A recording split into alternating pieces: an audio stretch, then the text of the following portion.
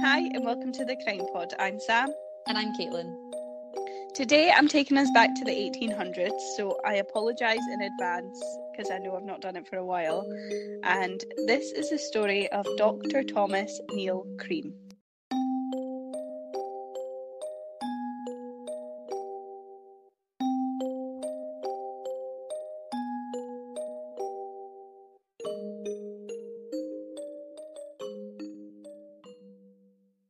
Dr. Thomas Cream was born in Glasgow on the 27th No, I of haven't May. heard of this case. Oh,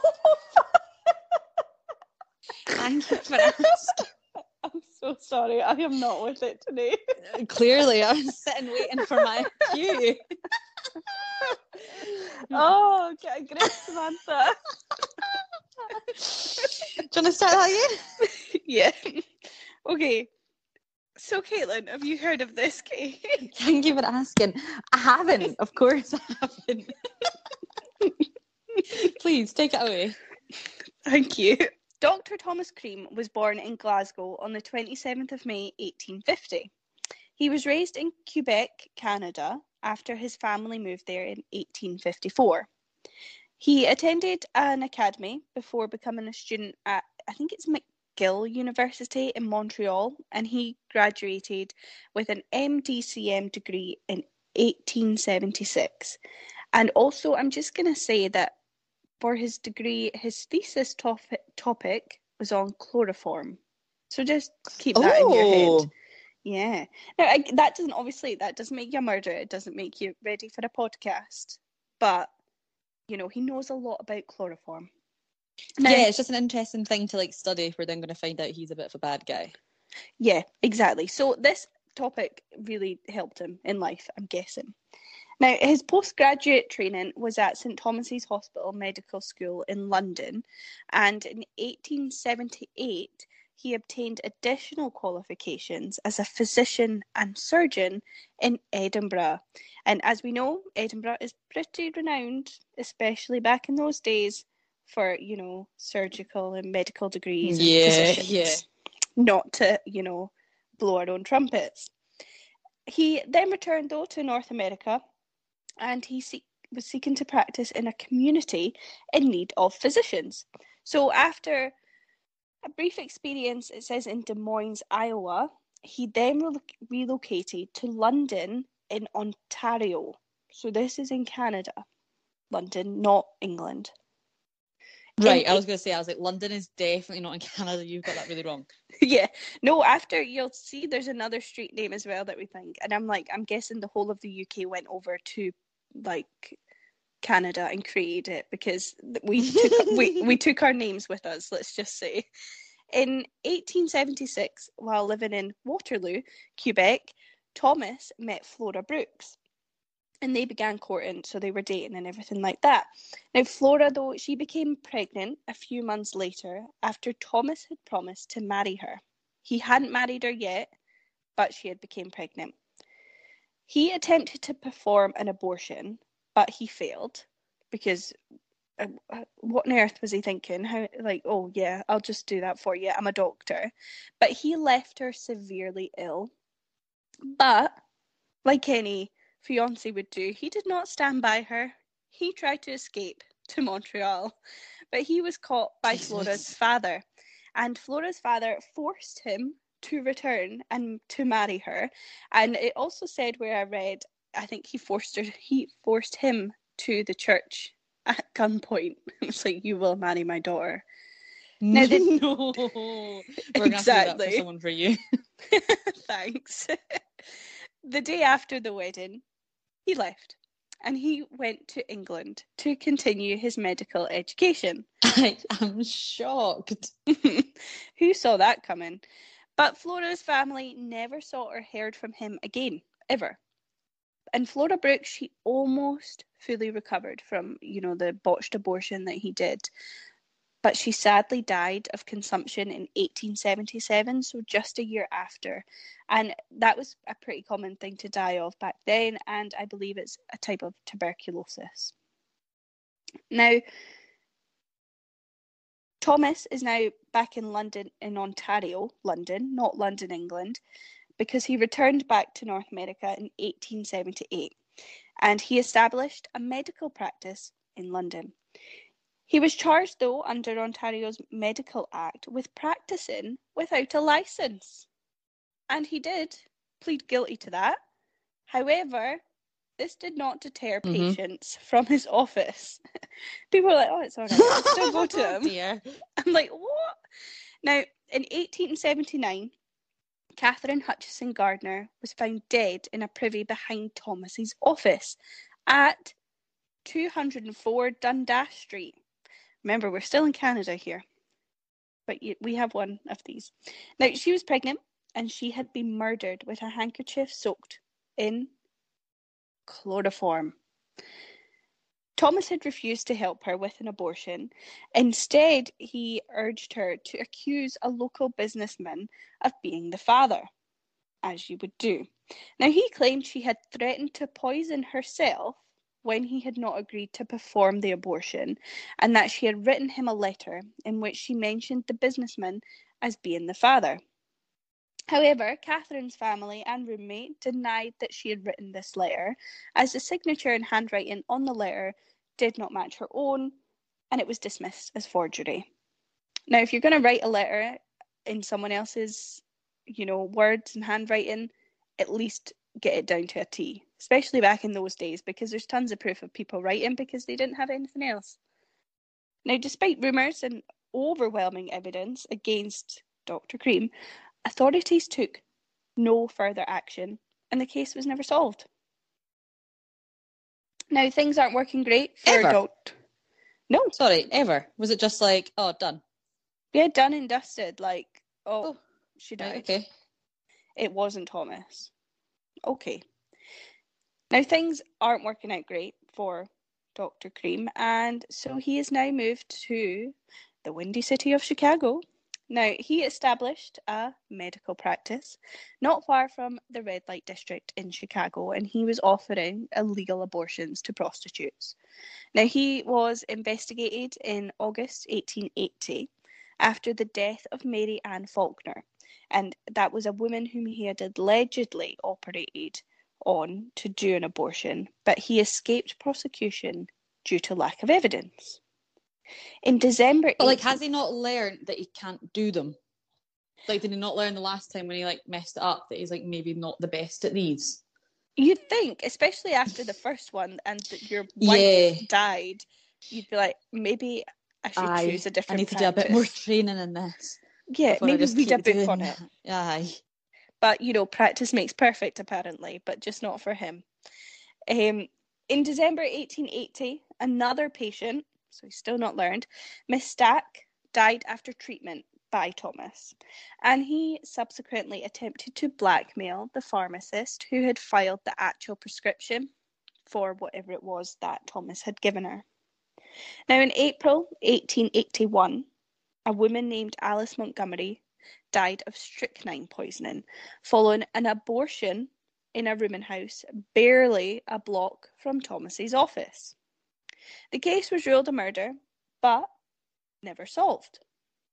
The location, time period, and the method of her death makes Thomas such a likely suspect, but again, he was not prosecuted.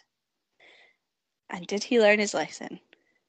Stay tuned, because on the 14th of July, 1881, Daniel Stott, so this is now a male, Daniel died of strychnine poisoning at his home in Boone County, Illinois, after Dr. Cream supplied him with an alleged remedy for epilepsy. Now, the death was attributed... Exactly. Now, this is a change. This is a change in tone for Thomas. The death was attributed to natural causes, but Dr. Cream wrote to the coroner blaming the pharmacist for the death after he again attempted blackmail. This time, though, Thomas was arrested along with Daniel's wife, Mrs. Julia Stott, who had allegedly become Thomas's mistress and procured poison from him to do away with her husband. Now, She turned state's evidence to avoid jail, laying the blame completely on Thomas, which left him, obviously, to face a murder conviction on his own. Thomas was sentenced to life imprisonment in Jolie Prison, which is in Illinois. I apologise if I pronounced it too French or whatever, but that's how it sounds. Now, Daniel Stott's friends erected a tombstone at his grave, which reads, Daniel Stott died June 12, 1881, aged 61 years old, poisoned by his wife and Dr. Cream.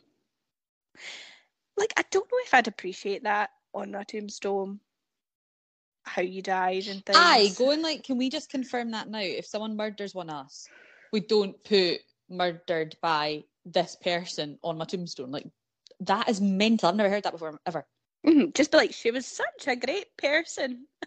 You know, something nice. Anyway, Dr. Cream, though, so this is life imprisonment, right, back in 1881.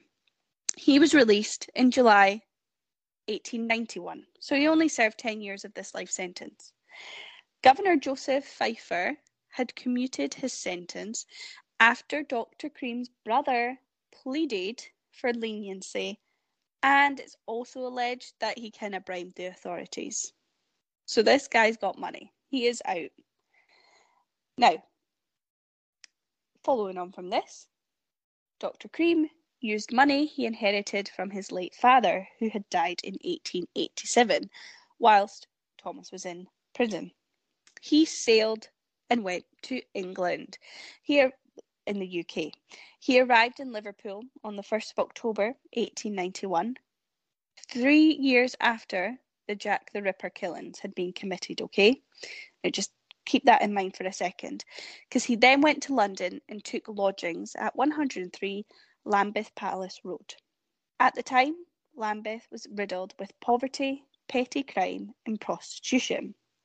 Now I say that Thomas arrived 3 years after the Jack the Ripper killings because later on, before Thomas's death and things, you'll go, like, if he ever got convicted of crimes, etc., you'll see there's speak that Thomas was saying he was Jack the Ripper. He was going about being like, I am Jack, etc., etc. Yeah, it's like, hold on. I thought I misheard you there. He said he was Jack the Ripper. He did. So people weren't going, you're Jack the Ripper, and he was like, no. He was actually saying, it's me. Yeah, he was saying it's him. But what? It wasn't him because he was in jail in Illinois. So, like, why are you talking rubbish? We've spoken about this before. Do you remember we've had cases before when people have said they did like a murder and then it's came out they didn't, and it's like they just want the fame of it. Yeah, but why would you want to be Jack the Ripper? Like, I think that's why he does all these like botched abortions and stuff though. Like I think he actually wants to be someone that's like very clever and very whatever, but he isn't. Yeah. Like I think he, exactly. You know, by the sounds of it, he keeps doing these things to be like, oh, I've done X, Y, and Z, but he's actually not great at it. No, he's got multiple degrees, but yet he's still a killer and he's loving it because he's getting away with it. Now, so he's in London, in England, and on 13th of October, 1891, Ellen Donworth, known as Nellie, was a 19-year-old prostitute. She received 2 letters from Thomas and agreed to meet him. He offered her a drink from a bottle, and then she became severely ill that night and died from what was later found to be strychnine poisoning. During her inquest, Thomas wrote to the coroner offering to name the murderer in return for a £300,000 reward under the pseudonym A. O'Brien Detective. Like, £300,000 is a lot of money back then as well. This girl's been killed and I know who did it. I'm not going to tell you unless you pay me. Like, obviously he's talking rubbish, but even if he wasn't, that's really not nice. No, not at all. And so he also wrote as well to W.F.D. Smith, which is the owner of W.H. Smith Bookstalls back in the 1800s, accusing... What? Yeah. Accusing W.H. Smith? Of the murder and demanding money for his silence. Like, I mean, with the cost of W.H. Smith now, fair. Yeah, I totally get it. But No. Now, on the 20th of October, Thomas met with a 27-year-old prostitute named Matilda Clover and offered her pills, instructing her to take 4 before bed. She began experiencing violent, painful spasms later that night and died 2 hours later. Her death was assumed to be heart failure due to alcohol withdrawal. Now, Thomas, under the name of M. Malone, wrote a letter to the prominent physician, Dr. William Broadbent, claiming to have evidence of his involvement in Clover's death and demanding £25,000 for his silence. So he lowered his, bribe. He's like, 300,000 is not bad. If I'm not getting that, I'll take 25. I'm not getting that. But can I also ask, did that person pay out? See, earlier we spoke about when he went to W.H. Smith. Well, he didn't go to W.H. Smith, but when he went to the shops. When he went to the shops, did W.H. Smith pay out? No, I don't believe so. Because I think that's the thing. See, if there was even talks of him being involved in the crime, then yeah, you've probably got him at a weak point that he is going to give you money. But like, if I got a letter through the door, or even saying like, hey, I've got evidence that you did this, give me money. But if I was like, I literally have nothing to do with it, you're not going to give them money, are you? No, and he didn't. He got no money, and I don't believe anything came of that at the time. It was just brushed away. Because he's really not thinking about this wisely, to be like, I'm just going to say these random people with loads of money are involved in these crimes. Because obviously we just do crime podcasts, so I've got more things. But I'd be like, okay, show me the evidence you have against me, and then I will give you money. So I'm just like really intrigued at where he thought that was going to go. Just being like, I've got evidence of you doing this, and then them being like, oh right, okay, even though there's not any evidence. Yeah, there is nothing. Like, I mean, they're not going to be like, oh my god, like I'd be like, hi, what are you talking about? Do you know what I mean? Yeah. Anyway, that's just my point. And so this is when he blackmailed the physician, but Dr. Broadbent contacted Scotland Yard, so they set a trap for the blackmailer, because they didn't know it was Thomas when he would come to collect the money. So like you said, this guy was like, why would I never did this? So why, right? However, no one was caught. Nobody collected that money. Now, on the 2nd of April, 1892, after a wee holiday in Canada, so he took a break, Dr. Cream returned to London, in England, where he met Louise Harvey, a prostitute. He offered her 2 pills, insisting she swallowed them right away. Louise, though, being a bit suspicious of him, rightly so, pretended to swallow the pills he had given her. But she secretly disposed of them by throwing them over the bridge into the Thames. And thankfully, she did not die. So there's a survivor in this.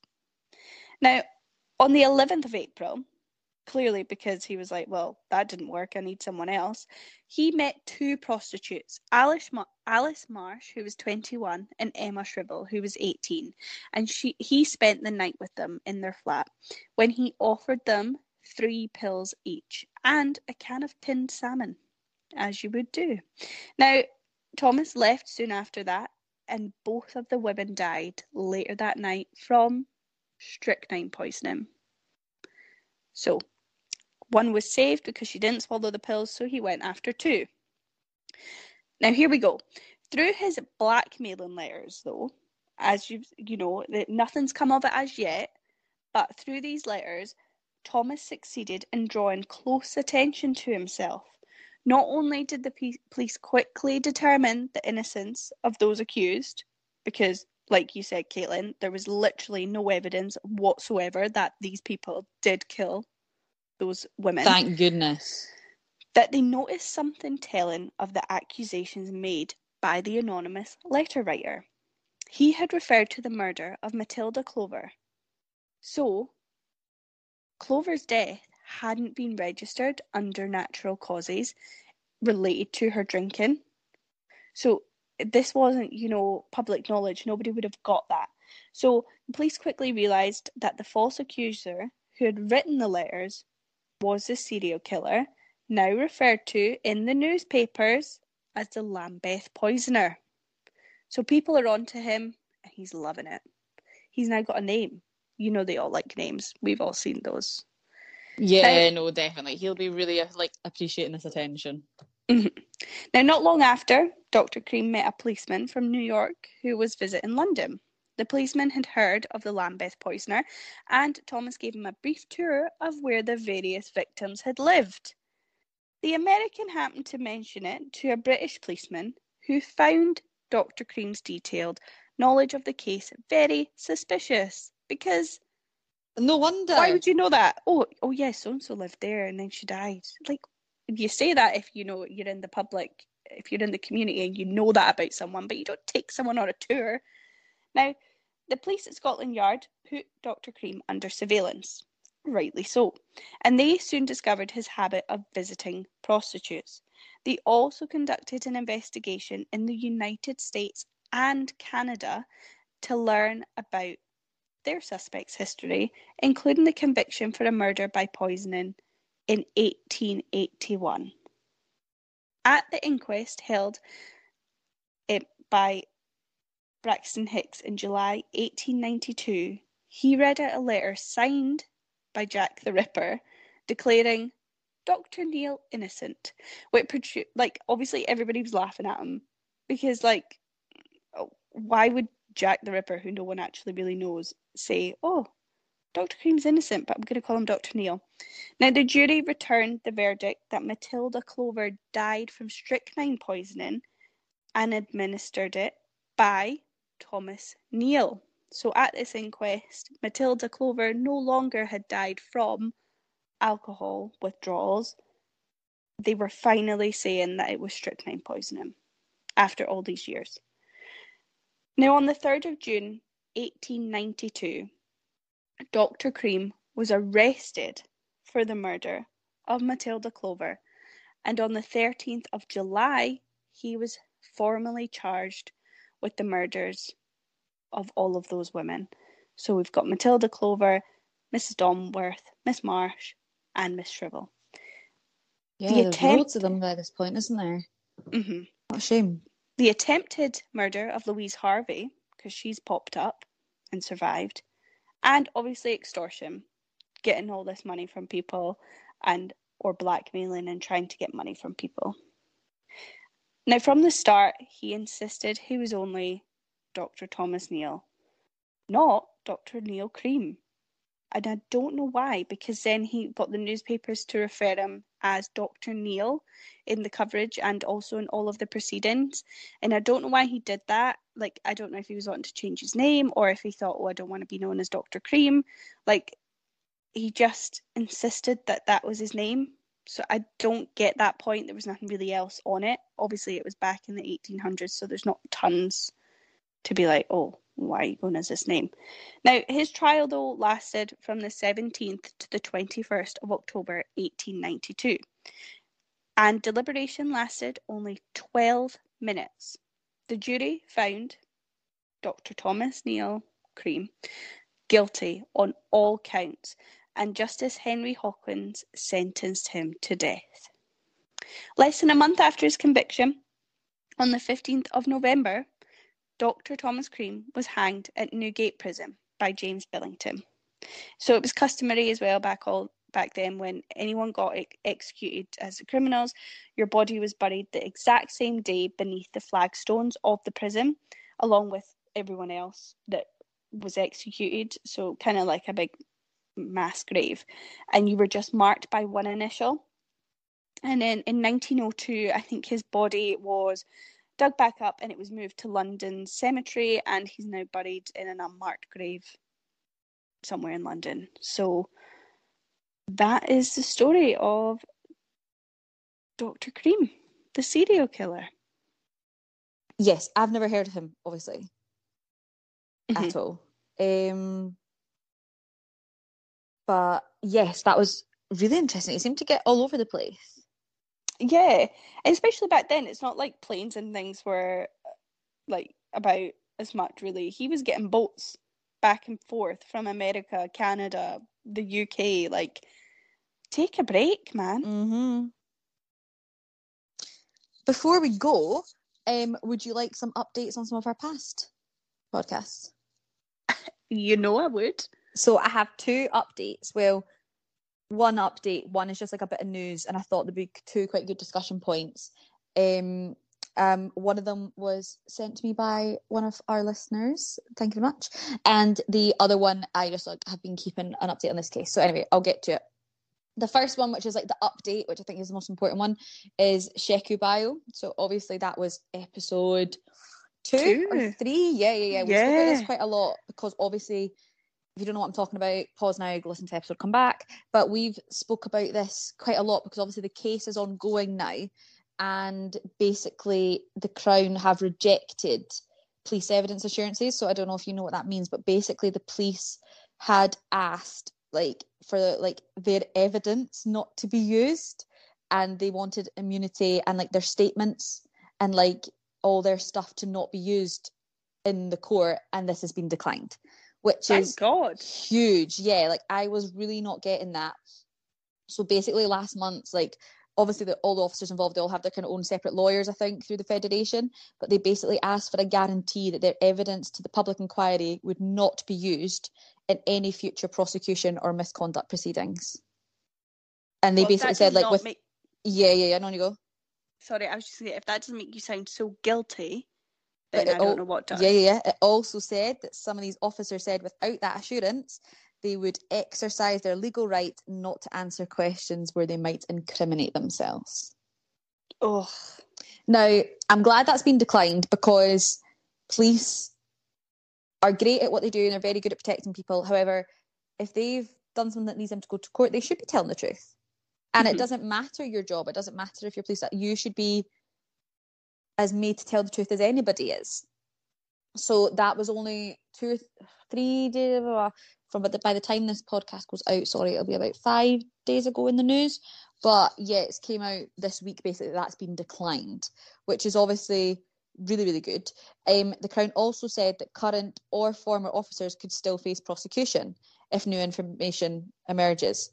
And they basically said that prosecutors must consider all cases on individual facts and circumstances and act in the public interest. So it doesn't matter. And he said he wasn't satisfied that it's the public's interest to grant these undertakings, which I think is fantastic. I also read a bit more into it, and basically the inquiry is due to begin on the 10th of May. So that is next month that's going to be starting. So I was thinking, depending on how much kind of happens, we could maybe do every second week, a little update. Podcast will go out one week, we can put one out the other week. Just if you're people like me that sometimes struggle to read the news, I'd rather listen to it. But it basically said they are going to examine the immediate circumstances leading to his death, how the police dealt with the aftermath, the subsequent investigation, and whether race was a factor. And I think I mentioned this in that last update, but it's Lord Brackadale that's doing it, which, Samantha, I think you're a big fan of theirs, because I think they've presided over a couple of cases we've done, and Samantha always gets very passionate when she finds out his name. Well, I just like his name. I'm like, okay. But also they have 12 police officers being looked into, and he's going to seek statements from each individual officer and basically find out how much information they're willing to give. And then he's going to see the best way to proceed, really. So if that means they need to look at more evidence, etc. So I think it's not a positive thing, obviously, but that's quite a positive direction. Because I was quite worried that the police were going to kind of wriggle their way out of this almost. And as I said, no hate to the police, but if you have absolutely nothing to hide, let them see your statements and stuff. Do you know? That's the way I look at it. As I'd said absolutely. Kind of looking at the case you've just done, if someone put a letter through my door and said, I've caught you doing this, if I knew I was innocent, I'd be like, well, cool. You can look through absolutely everything I've done if you've said you've done everything right. And again, the police are human. We've looked at that as well. Look at our last case that we did last week. There was a couple of mistakes made in the trial, and that is fine. But your mistakes can't result in a life being lost. No. If I made a mistake at my job that made someone life be lost, I would lose my job too. Mm-hmm. I think most people would. So yeah, but that is all on Checker Bio. Let me know if you would like me to do kind of little updates. But yeah, I would. That'd go be back great. And, thanks. Yeah, not just you, but yeah, go back and listen to that one. It's episode 2, so it's quite a while back.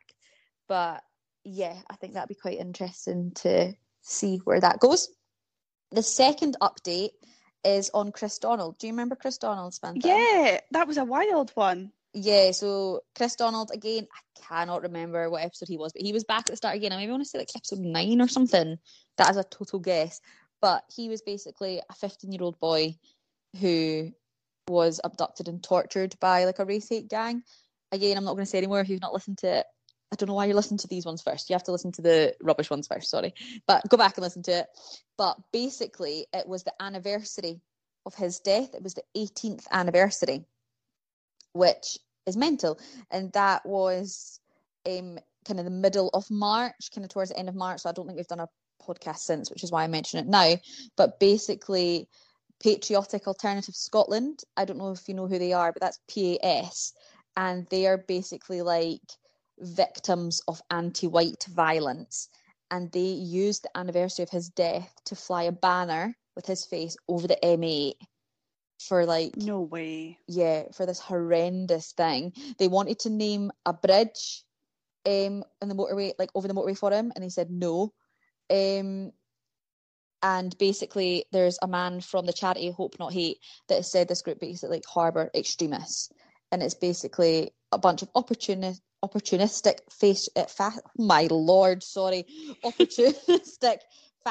fascists. What? You know the word? Fascist. Racism. Yeah, with the racism at the very heart of its politics.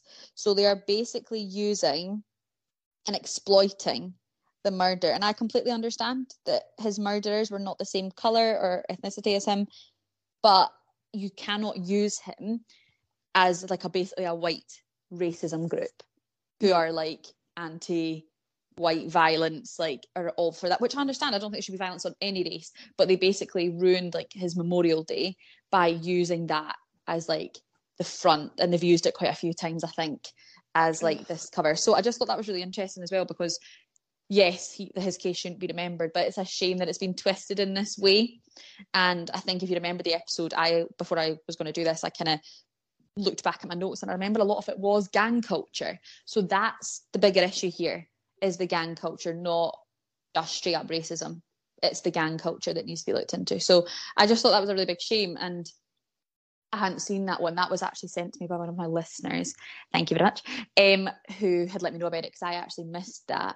But yeah, if you actually Google it, you can see the pictures, and there's like tons of them standing over like the motorway, and it says like anti-white hatred kills, and then they've got like a huge photo of him on this banner over the M8, which is one of the main motorways connecting like Edinburgh and Glasgow in Scotland.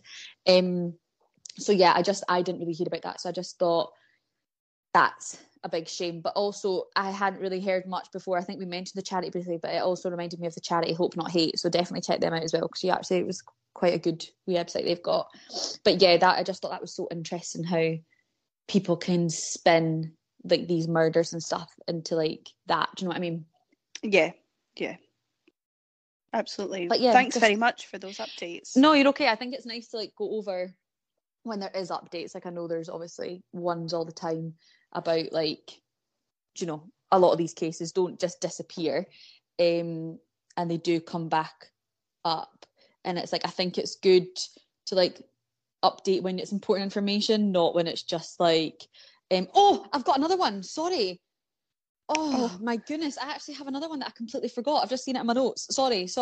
I said I only had 2 updates. Treats. I've got 3.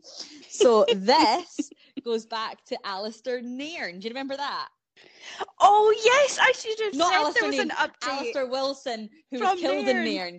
Yes. My goodness, sorry. So Alistair Wilson was killed in Nairn. Another one, if you've not listened to it, go back and listen to it. But he was basically, I'll give you time to stop listening. Thank you. It is basically, he was shot on his doorstep, blah, blah, but they have updated the description of the gunman. Because obviously this was about 17 years ago. So yeah, they were obviously looking for a gunman between the ages of like, you know, so it said that in 2004, they have updated the 2004 description of the gunman to change the age range between, so they've changed the age range, between 30 and 40, because it was obviously 20 and 40. But obviously, right, this person has got older, because obviously he's been like 17 years old. The gunman was described as about 5'7", wearing a baseball cap and jacket. So they've now said that the killer would be anything from, sorry, so I'm totally wording this all wrong. So he would have been anything between 20 to 40 back when he done it, but they're now saying he would be in his late 30s to 60s. Right. And I also read a thing as well, which, as I kind of just spoke about, it's good to look at these ones. The police have said, like, so I don't know if any of our listeners are up there, or they have any information, but the police have said, do not assume. The police already know the information you have. So if you have, like, do you know when, like, we've always got that, like, my granddad babysat Dennis Nielsen. So, like, we always talk about that in the family. So if you know something about that, like the case, being like, oh, I actually knew someone that, like, knew him, just let the police know if you think it's important. Because this is very much still an open case of a man that literally got shot at his doorstep. I don't know if he was into bad business. I don't think, I'm 100% sure, but all I know is, like, he should have been shot dead in front of, like, his wife and children in his house. So yeah, if you think you know anything, even if it's rubbish, don't tell me. Oh, you can tell me if you want. I'd like to know. Yeah, tell us. But tell us, and we'll tell you if we think it's worth going to the police. No. So, yeah, let us know the chat. But yeah, that's another one. Sorry, my goodness, we're both having mind blanks this week. We'll be better next week. But yeah, so that's 3 updates, and I think it's, if people enjoy the updates, let me know. If you don't, I can stop them. But I think it's good when some of these cases. I love it. Tell me. Yeah, because, like, some cases, as I said before, I remembered, I forgot about Alistair Wilson. Some of the updates are like, oh, it's the anniversary, blah, and I totally get that that's a day we should think about them, but I don't need to remind you, so you'll know when they are. But if there is updates, I think it is important, especially for the cold cases, to keep remembering them. So yeah, any updates you know and they're not worthwhile to the police, let us know, because I'd be happy to let Samantha know. Yeah, thank you. Thanks. There you go.